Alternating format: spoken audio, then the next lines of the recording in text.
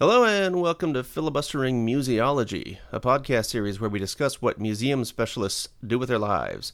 I'm Rob Denning, lead faculty for the history programs at Southern New Hampshire University's College of Online and Continuing Education. To my west is Susie Chung, an adjunct instructor and team lead for SNHU. And to my farther west is James Fennessy, the associate dean of faculty for history at SNHU. Somewhere in between those two is Alice Sidongi, the program manager for the American Indian Language Development Institute, which is affiliated with the University of Arizona. Today we're going to talk about Alice's training and career and the role that museums and other institutions play in the preservation of American Indian culture. What is your name and what do you do? My name is Alice Sidongi. I'm a member of the Kiowa tribe, but I'm also affiliated with the Tohono O'odham Nation. I am the program manager at the American Indian Language Development Institute, which is a project of the Teaching, Learning, and Sociocultural Studies Department at the University of Arizona in Tucson. The American Indian Language Development Institute works with native speakers to help promote and revitalize native languages. And we do this by offering courses and workshops and on-site training to native language communities. Fantastic. Alice, could you provide us a little bit of information on your professional background as well? So your schooling, your profession, and how you came to be interested in your current field. Yeah, sure. So where I'm at now is, it's not a museum, obviously, but we do work with language and culture. But I do consider myself more of a museum professional because that's where the majority of my professional experience is within that area. And I started my career out as the executive director of a national native nonprofit arts organization, which was called Atlatl. I do not think it's still around. It's been around for a while. But at the time, we worked with a lot of native cultural organizations and worked primarily with contemporary native artists and trying to promote their work. We also worked with cultural centers and museums, and at that time I probably began to have an interest in that area. There's a tribe outside of Phoenix, and this happened in Phoenix, Arizona. There's a tribe outside of Phoenix, the Acachean Indian community, and at that time they were starting to build a tribal museum, which was the first eco-museum in the United States. And so Atlatl, in my work there, I worked with them to organize and talk about their work on their behalf. And so I guess that's kind of where that started, my interest in museums. And from there, after working at Atlatl for a while, I was hired to work at the Smithsonian Institution. And I worked at the National Museum of the American Indian when it just started. I think there was probably maybe 4 staff people or 5. They just were starting, and they hired me to work to offer training programs for tribal museums or tribes that were interested in starting a museum or cultural center in their communities, and the Smithsonian was offering training. And that work happened under the auspices of the Office of Museum Programs. I think that is now, maybe even has a different name now, but so that was my first work. And indirectly, the purpose of that program was to try to create a pool of talent for the National Museum of the American Indian to hire from. And I think that that's probably been accomplished. That was a while back, over 20 years now that happened. And so my work there took me to different parts of the United States and parts in Canada to work with different tribal communities to help them establish or think about what it would mean to have a tribal museum or cultural center in their communities. And so I was there from, I think, the early 90s. And from there, I actually moved to the National Museum of the American Indian officially and out of the Office of Museum Programs. And once there, I started their internship program, which is still operating. And we have had so many people. I've known so many people now in their careers where they started out as the intern there. So I think in that regard, the program was successful in how many Native Museum professionals we have now based on that work. After the Smithsonian Institution work, I moved to Tucson at the University of Arizona to accommodate my husband's educational career. And I worked at the Arizona State Museum as the assistant curator for Native American Relations. And while I was there, I was in partnership with the Arizona State Library, and we submitted a National Leadership Grant to the Institute of Museum and Library Services.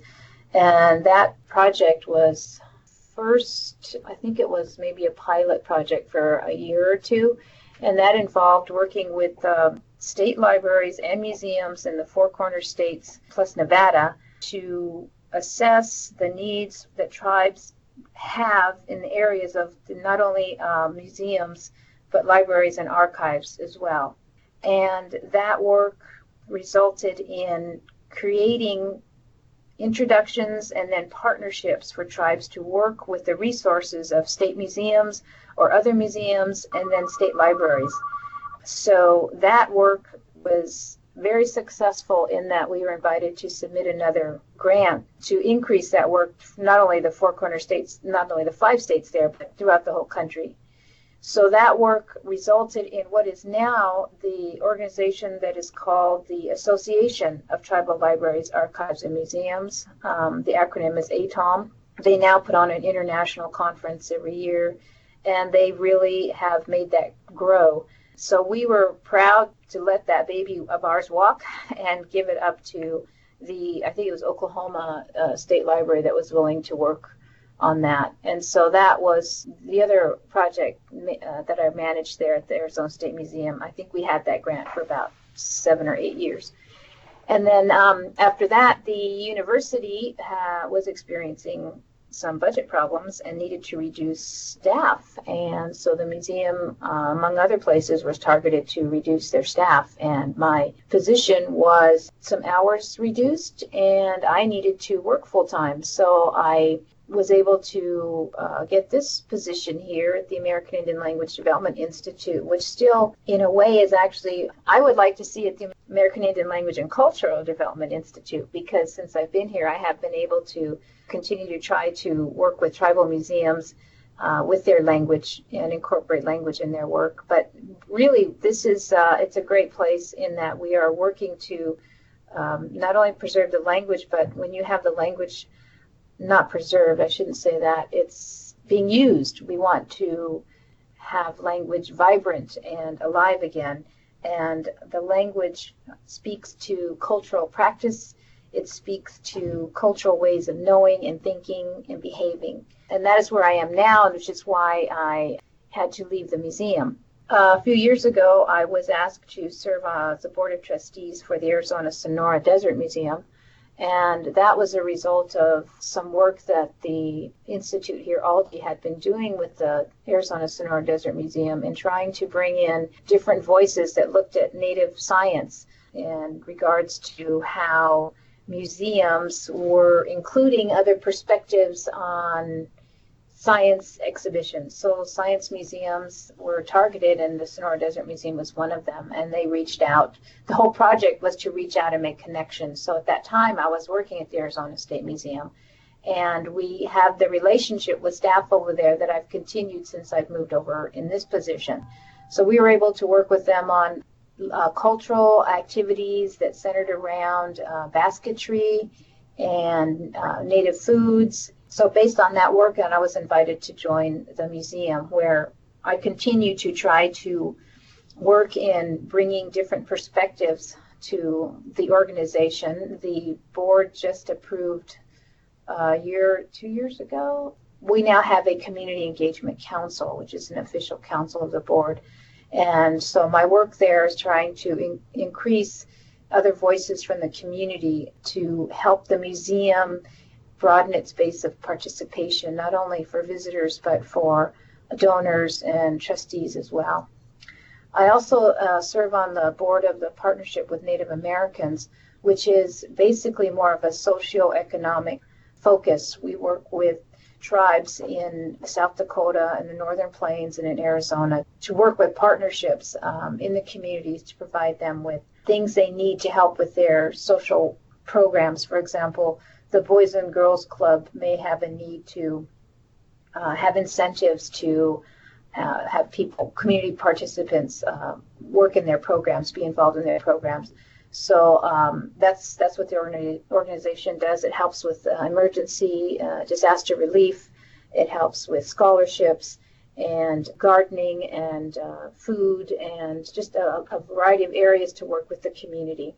That sounds fascinating because there were two concepts that you introduced that not a lot of Americans are familiar with. And one is the eco-museum concept, which was actually established by the Fédération des écomusées et des musées de société in France, Yes. and established also in Canada where you work. Could you tell me a little bit about how you got familiar with that concept and have actually applied it? Actually, the Auction Indian community was working with a consultant from the Smithsonian Institution, from the Office of Museum Programs, it turns out. And her name was Nancy Fuller. And Nancy was very involved in the ICOM over the years. And she's the one that introduced them to that concept. Oh, that's wonderful. And then another concept that you brought up was the idea of the living heritage, so human heritage. And I see what you're doing is it goes so well with that concept because you're actually preserving at the same time practicing the language and making that continue as a part of a bigger community. And many countries around the world have actually applied the UNESCO system, except the United States is one of the countries who have not. But Native American communities have an award system, as you're very familiar with, and I think that's a really fascinating concept. Yes. Do you see the United States applying the living human treasure or living human heritage concept? I think that would be great if that happened. I don't know if that's happening now. I can speak to how it's viewed mostly in tribal communities, in tribal museums, cultural center settings, and that is that oftentimes there are communities work in silos, and so the language program, the language initiatives are not speaking to the other cultural initiatives, which is confusing for me. It's confounding, and I'm disappointed. And in a way, I'm glad that I can try to merge those and bring those two together because it's so obvious they should be working together. But when you are in a situation where the government is it's such a bureaucracy in many tribal communities. It's a big bureaucracy. There's a lot of administration. There's a lot of paperwork. And if you are responding or if you are being funded by a grant, then the grant further ties you into how you can do your work. And they often do not connect, as I said. So that's a challenge because they should be working together to promote this holistic view. And that's just there's a larger conversation behind this about tribes almost recreating the government that was imposed on them. Is that they've embraced it so well that they can't get out of it. It's too hard for them to see how they actually are a holistic community, that these things do work hand in hand. And so there's a lot of re-education that has to go on. There's cultural awareness that has to happen again. And that's not to say that it's not happening, but that is sort of a problem with people working in silos. There's a tribal museum in Washington, the Makah Museum, and they have a language program in their museum that helps them with their work. They have archives, so they've tied that together in expressing their tribal cultural heritage. And there's another museum, the Hugum Heritage Center outside Phoenix, has also done the same by incorporating the language program in the museum. And because they're so close to where Aldi is situated here, we've worked with them on numerous occasions to have workshops and have used their basketry collection to help with native language, how to create learning materials using those basketry materials, and how you can document and actually do condition reports that reflect the language and include the language. And we worked with fluent speakers to do that. So, of course, that was there's so much information that the weavers brought to the craft, the work there because of their knowledge. And it was just fascinating how much you can learn when you bring in the language speakers. Yeah, that's wonderful. I know you've been involved with NAGPRA, the Native American Graves Protection and Repatriation Act. Could you share some information about your experiences with museums? Yeah. Mm-hmm. Yeah, I'd be happy to. It's interesting that my first professional meeting going to back then was the American Association of Museums. It was held in Denver. And that was probably the year, let's see, when was that? That must have been, I think it was 1990. And that was just after NAGPRA passed. Right when NAGPRA was enacted, yes. Yeah. Yes, and I remember going to that meeting, and they had called a special meeting of different Native people in the field to talk about that. At the same time, there was overflow capacity of people sitting in the conference about how they had to deal with NAGPRA. And at that time, it was really upsetting to the museum field in that the story everybody was telling was that Native people are going to come up with dump trucks and big trucks, and they're going to just take everything out of the collections and leave us with nothing, and a lot of uproar. And because that was my first meeting, I didn't know that it was so ingrained until I got more involved in it with my work at the Smithsonian and just reading up on it, because as I said, I was more coming from a contemporary Native arts background, and in some of those same the resistance was there in that the galleries or art museums had a certain type of artist that they would promote, and that Native artists were always, and they still are to some degree, trying to find that room for expression, that there was no room for them at the academy. So in a way, this was sort of similar in that that there was just two different views of looking at things, and that one was not enough and one was too much, from the museum side. As a result of that work, when I was at the Smithsonian, I did help organize some regional repatriation workshops where we worked with tribes to walk them through the process to figure out how to implement the law when it first came out, because there was people had a lot of concerns and questions. And the Smithsonian, as you know or may not know, it has its own repatriation law. So the Smithsonian was exempt from NAGPRA, but they had their own repatriation act that they had to follow. So what was interesting to see looking back over the years is that I think because of the NAGPRA, the idea of consultation is really more accepted, and that this is seen in exhibition work. It's seen in getting a broad range of viewpoints for more inclusivity on staff and boards and programs, and just representation in general has really, I think, broadened because of NAGPRA. And certainly there's still some perspectives out there, I think, that people have different perceptions still of maybe how tribes work with NAGPRA and museums as well. But I do think that I like to think that law helped create better communication and respect from the both Native people and museum profession, especially the idea of talking with people before you plan something, just to include them at the table, because that was like the big thing for NAGPRA was the need for consultation. The other thing that transpired out of that work was the book that you mentioned on pesticides that my colleague and I, Nancy Odegaard, who's a conservator at the Arizona State Museum, we worked on this issue that was identified by the Hopi tribe of Arizona, and that was that when they had some of their sacred objects returned, they were reading through the catalog material that accompanied the collection and found that it had been treated with arsenic. And so they called, I believe they first called the Arizona Poison Control Center here, which is affiliated with the U of A. And the person who worked there knew of Nancy and her work at the museum, and they started talking and realized that there was a situation here that we needed to look at. So with working with the Hopi tribe, consultation was involved in trying to determine how would you test these objects for possible heavy metal contamination.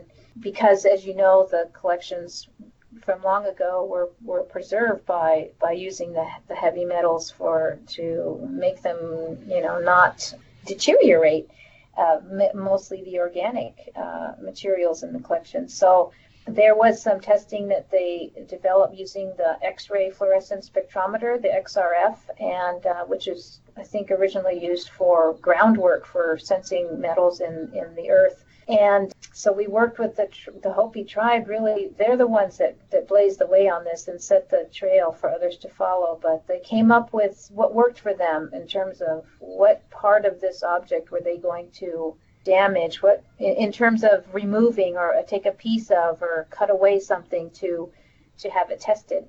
And that was really an agonizing experience for them. It took a long time, and I think that what we tried to put forth in the book that we wrote was that there is an emotional connection to these objects that many tribes share, that you have to take that into consideration. It's so much more than just an object. It is your identity, it's your lineage, it's your religion, because these are ceremonial objects. These are sacred objects. These are spiritual. There's so many emotions and importance. These objects are profound for the community. I can't stress that enough, because it took a while for them to confer with their spiritual people, to come back to their traditional religious leaders, and to then direct the team that consisted of, we had an industrial chemist, we had Nancy, we had the poison control lady, industrial hygienist, I think I mentioned, and then, of course, the tribal people. And they all worked together to come to an agreement about how to do the testing. So once the test confirmed if something was on there, then they would have to figure out how to mediate that. And it was a long process. I think that because of their work and their willingness to share that with other tribes was very important. And because of their work and our working with them, we were able to actually kind of give testimony to the NAGPRA Review Committee meeting, and because of that work, then some of the NAGPRA grants were then actually written to, or allowed, they opened up accepting proposals that would actually speak to getting funds to help the tribe and museums figure out if they had anything on their collections. So we helped to pave the way for funding to help that process. And so that's still ongoing, I believe, but at least people know about it now and know we try to chart a way for them to work through that and how to work with tribes and how to figure that out. Just to clarify, especially for listeners that are unfamiliar with this process, when we're talking about NAGPRA and repatriation, is this a law regarding the return of artifacts to Native American groups that were previously in museums? Is that what we're talking about here? Yes, it's a federal law, was passed, and it required all the museums in the United States that receive federal funding to provide summaries and inventories to tribes that may have some affiliation to that object. And based on the information, then the tribes would then have to set up a meeting to meet with the museums, and they would have to discuss what the objects were, and then they would have to, based on evidence that the tribe provided, they would have to return them if it was deemed that they were actually affiliated with that tribe. And that also included the human remains as well, not just the cultural objects, but the human remains that were in many museums. Because I see in many museums nowadays, and I can give one as an example, the Field Museum, which is close by where I live, and they really have a large panel statement about NAGPRA and how they respect the act, as well as for ritual objects. They have exhibits where the lights are dimmed to respect the culture and the identity, as well as the intangible heritage that is linked with those objects. Yes, right. We did. I think we actually had a workshop at the Field Museum too, and worked with them on this. But yes, I think as a result of NAGPRA, those sorts of statements are happening, or you can see them more in exhibitions people might make a statement if something is no longer there, or something like that. So I think that's good. But yes, to answer your question, it is a federal law, and it was passed in 1990, and it's for United States, the museums in the United States only. But there are collections in Europe that people have been investigating. I know there was a situation with the museums in Glasgow where they were going to repatriate a ghost dance shirt. And that is now, I think, in the Historical Society of that. I can't remember if it was South Dakota or North Dakota, one of the Northern Plains. But they actually negotiated for that. And I think there's still an interest in this for overseas, for international repatriation. And there's been meetings about that. So that might be the next thing. Yeah, I can imagine that must be kind of a hot topic. I mean, even if outside of Native Americans looking to get their artifacts back from overseas, I imagine, how Western Europeans for a long time were collecting artifacts from every civilization around the world, from Egypt and wherever, and dragging and forcibly taking them back to Britain. I imagine this must be a worldwide phenomenon. Right. So Alice, as you mentioned, you have a long and varied career when it comes to museums and all of that. A lot of it is outside of museums. But what have you seen as changes in the museums in general over the course of your career, and what changes do you see on the horizon coming up for museums? I think probably the biggest change that I've seen is just the involvement of more community members, or wherever the museum is sitting, reaching out to its neighbors and looking to where it actually sits, and how the museum can work together to create spaces that reflect those local needs. And I've also I appreciate the establishment of more advisory boards. I think early on that was something that people wanted to know how to do and knew that they needed to do, and I think that that's a good change. And I think for the future, I think that perhaps the museum is in a position maybe to kind of re-examine its function in society in terms of really looking at the purpose of the museums. And this sort of relates to what we were talking about with NAGPRA, in that the history of the museums it's mostly colonial based. And I know that tribes have been resistant first when I started my work. Why would we even want a museum based on the history that they've had in this country of taking our things and displaying them when there's no reason to display them, that sort of thing. And I think what with tribes I tried to promote with them is that just to go in well informed about what it is you want your museum to be. Yes, it has this history, but you have the opportunity to change that, to make it your own, to reflect your own culture and how you manage and how you interpret your own culture. So I think that would be interesting to see how that plays out in the future in terms of the interpretation. It's still kind of a hot topic. I don't know if you're all familiar with I think it was Brooklyn. They hired a person to do their African curate the curator of African art who's not African, and I think two different people, right? That both of them white. Yeah, and then there was at the Museum of Modern Art in San Francisco about a woman seemingly to challenge the hiring of the typical, or not typical, but what had been a typical white male voice in that position, and just sort of changing. I mean, I think maybe that's always been there, but maybe in light of what's happening in this country, that might still be something that museums could maybe see poised to make a change or make a statement about. I'm actually really interested in this conversation about the creation of these tribal museums as well. So is there a larger conversation to not only see the formation of these community and communal tribal museums, but also to reinsert that tribal history and those artifacts back into a larger museum, but with more input and guidance from the tribe or the community? Yeah, I think that's happening now. I think that has happened now already because of the NAGPRA requiring that communication.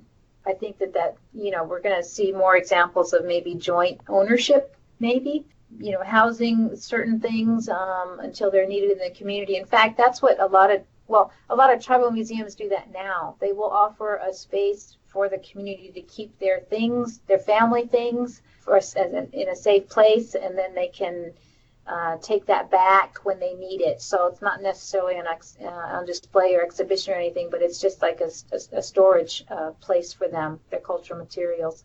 It's a concept that's also been established with Aborigines in Australia, where they have a community sacred place, and then they have the museum, which is not as sacred as what it's about, related to the personal artifacts. Right, and I was going to say that when I first started my career, I think it's interesting to see the changes that are happening in terms of tribal culture, and that when I first started out, the museum was not seen as a place where culture was transmitted. Many of the tribes wanted to establish museums for their children, to showcase their cultural heritage and to instill pride and to share that with others. And the other reason was economic development. So, I guess that would feed into tourism and visitors and that sort of thing. And over the years, that's changed somewhat in that it's not so much economic development anymore, because a lot of tribes since then have these gaming operations where many of the, some tribes actually can really fully fund their museum operations. And so the need to fundraise is not essential. But what I've seen happen is that tribes, some of the younger people actually are looking to the museum as a place where that's where they're going to learn about this culture, because that's not happening in traditional places anymore. And I'm not saying it's not happening, but there are instances where it's becoming it's coming. Maybe that's where they're going to go to find out who they are. Alice, do you have anything that you would like to recommend to us today? Well, there's a publication called the Indigenous Notions of Ownership in Libraries, Archives, and Museums. And that's published by IFLA, which is the International Federation of Library Associations and Institutions. And that was published about a year or so ago. And I do have a chapter in that, but there's also, as you can see from the title, a lot of good information here that would be useful to people. All right, Susie, what do you have to recommend this week? Yes, I'm going to recommend Alice's publication. The one that she discussed is called Old Poisons, New Problems, a museum resource for managing contaminated cultural materials, and it was published in 2005. And where she worked as a museum staff, Arizona State Museum. All right, great. James, do you have anything to recommend? Sure. So recently I had the great opportunity to see the Joan Jett documentary, Bad Reputation, at the film festival in San Francisco, with Joan Jett there for a Q&A afterward. And it's really an amazing documentary that looks at the history, the influence that she's had on rock and roll, not only with the Runaways, her original band, but also the Blackhearts, and then moving on to just her as a professional musician. I mean, she plays all types of shows, and she sees them all as equally relevant because she really is there to have people hear her music and to inspire. And just hearing the mission that she set up and the inspiration that she provides not only to everyone but particularly to aspiring female musicians was pretty inspirational. So I highly recommend that documentary. Great. Sounds good. Joan Jett is awesome. Yeah. Yes, yep. And she was, I was lucky enough to be one of the last people to have her sign my ticket stub after the Q&A, so that will be laminated. Very nice, yes. All right, well, my recommendation's not that cool, but over the weekend I was in Washington, D.C., and this is going to seem like a very silly recommendation, but I'm going to recommend, the Smithsonian museums because they're really impressive. Over the weekend when I was in Washington, we went into the Air and Space Museum. My wife and son went into the Natural History Museum before I got there, but then after I got there, we went into the Air and Space Museum, and we went into the new African American Museum, and those are just such amazing institutions with so many really amazing things inside. I am not a museum specialist, but after all these conversations with museologists, I was trying to think while I was in there about how well these things do in communicating to new audiences, diverse audiences, and all of that. And the African American Museum, since it's so new, I think it's it has a lot more interactive exhibits and display screens and all that than the other ones do. But still, I think they are really engaging and they tell really important stories. And so I'm going to recommend the Smithsonian. I'm probably the 18 millionth person that has recommended that, but I'm going to do it anyway. And you're so lucky, Rob, because you got to go into the museum. You can walk through now where you don't have to make an appointment. Whereas last year I was there and there was no room for me to go in. I envy you. They have it now where you can go online and get the time ticket, because they do still have time tickets. You still have to do a reservation ahead. But they do have it where you can go online at like 8 a.m. to reserve your ticket. And so we went on at 8 a.m. and we got, I think it was a 1:30 tour. Or not tour, but 1:30 entrance into the thing. So yeah, we tried to go the day before, but we didn't realize that. And so all the tickets were gone by the time we got there, but we were able to go there the next day. Great. Thank you, Alice, for joining us today. Thank you. I hope it makes sense. Yes, thank you. And thank you all for joining us today. If you have any questions or comments for this podcast or suggestions for future episodes, as always, send me an email at workinghistorians@gmail.com. For James Fennessy, Susie Chung, and Alice Sadungi, I am Rob Denning. Goodbye.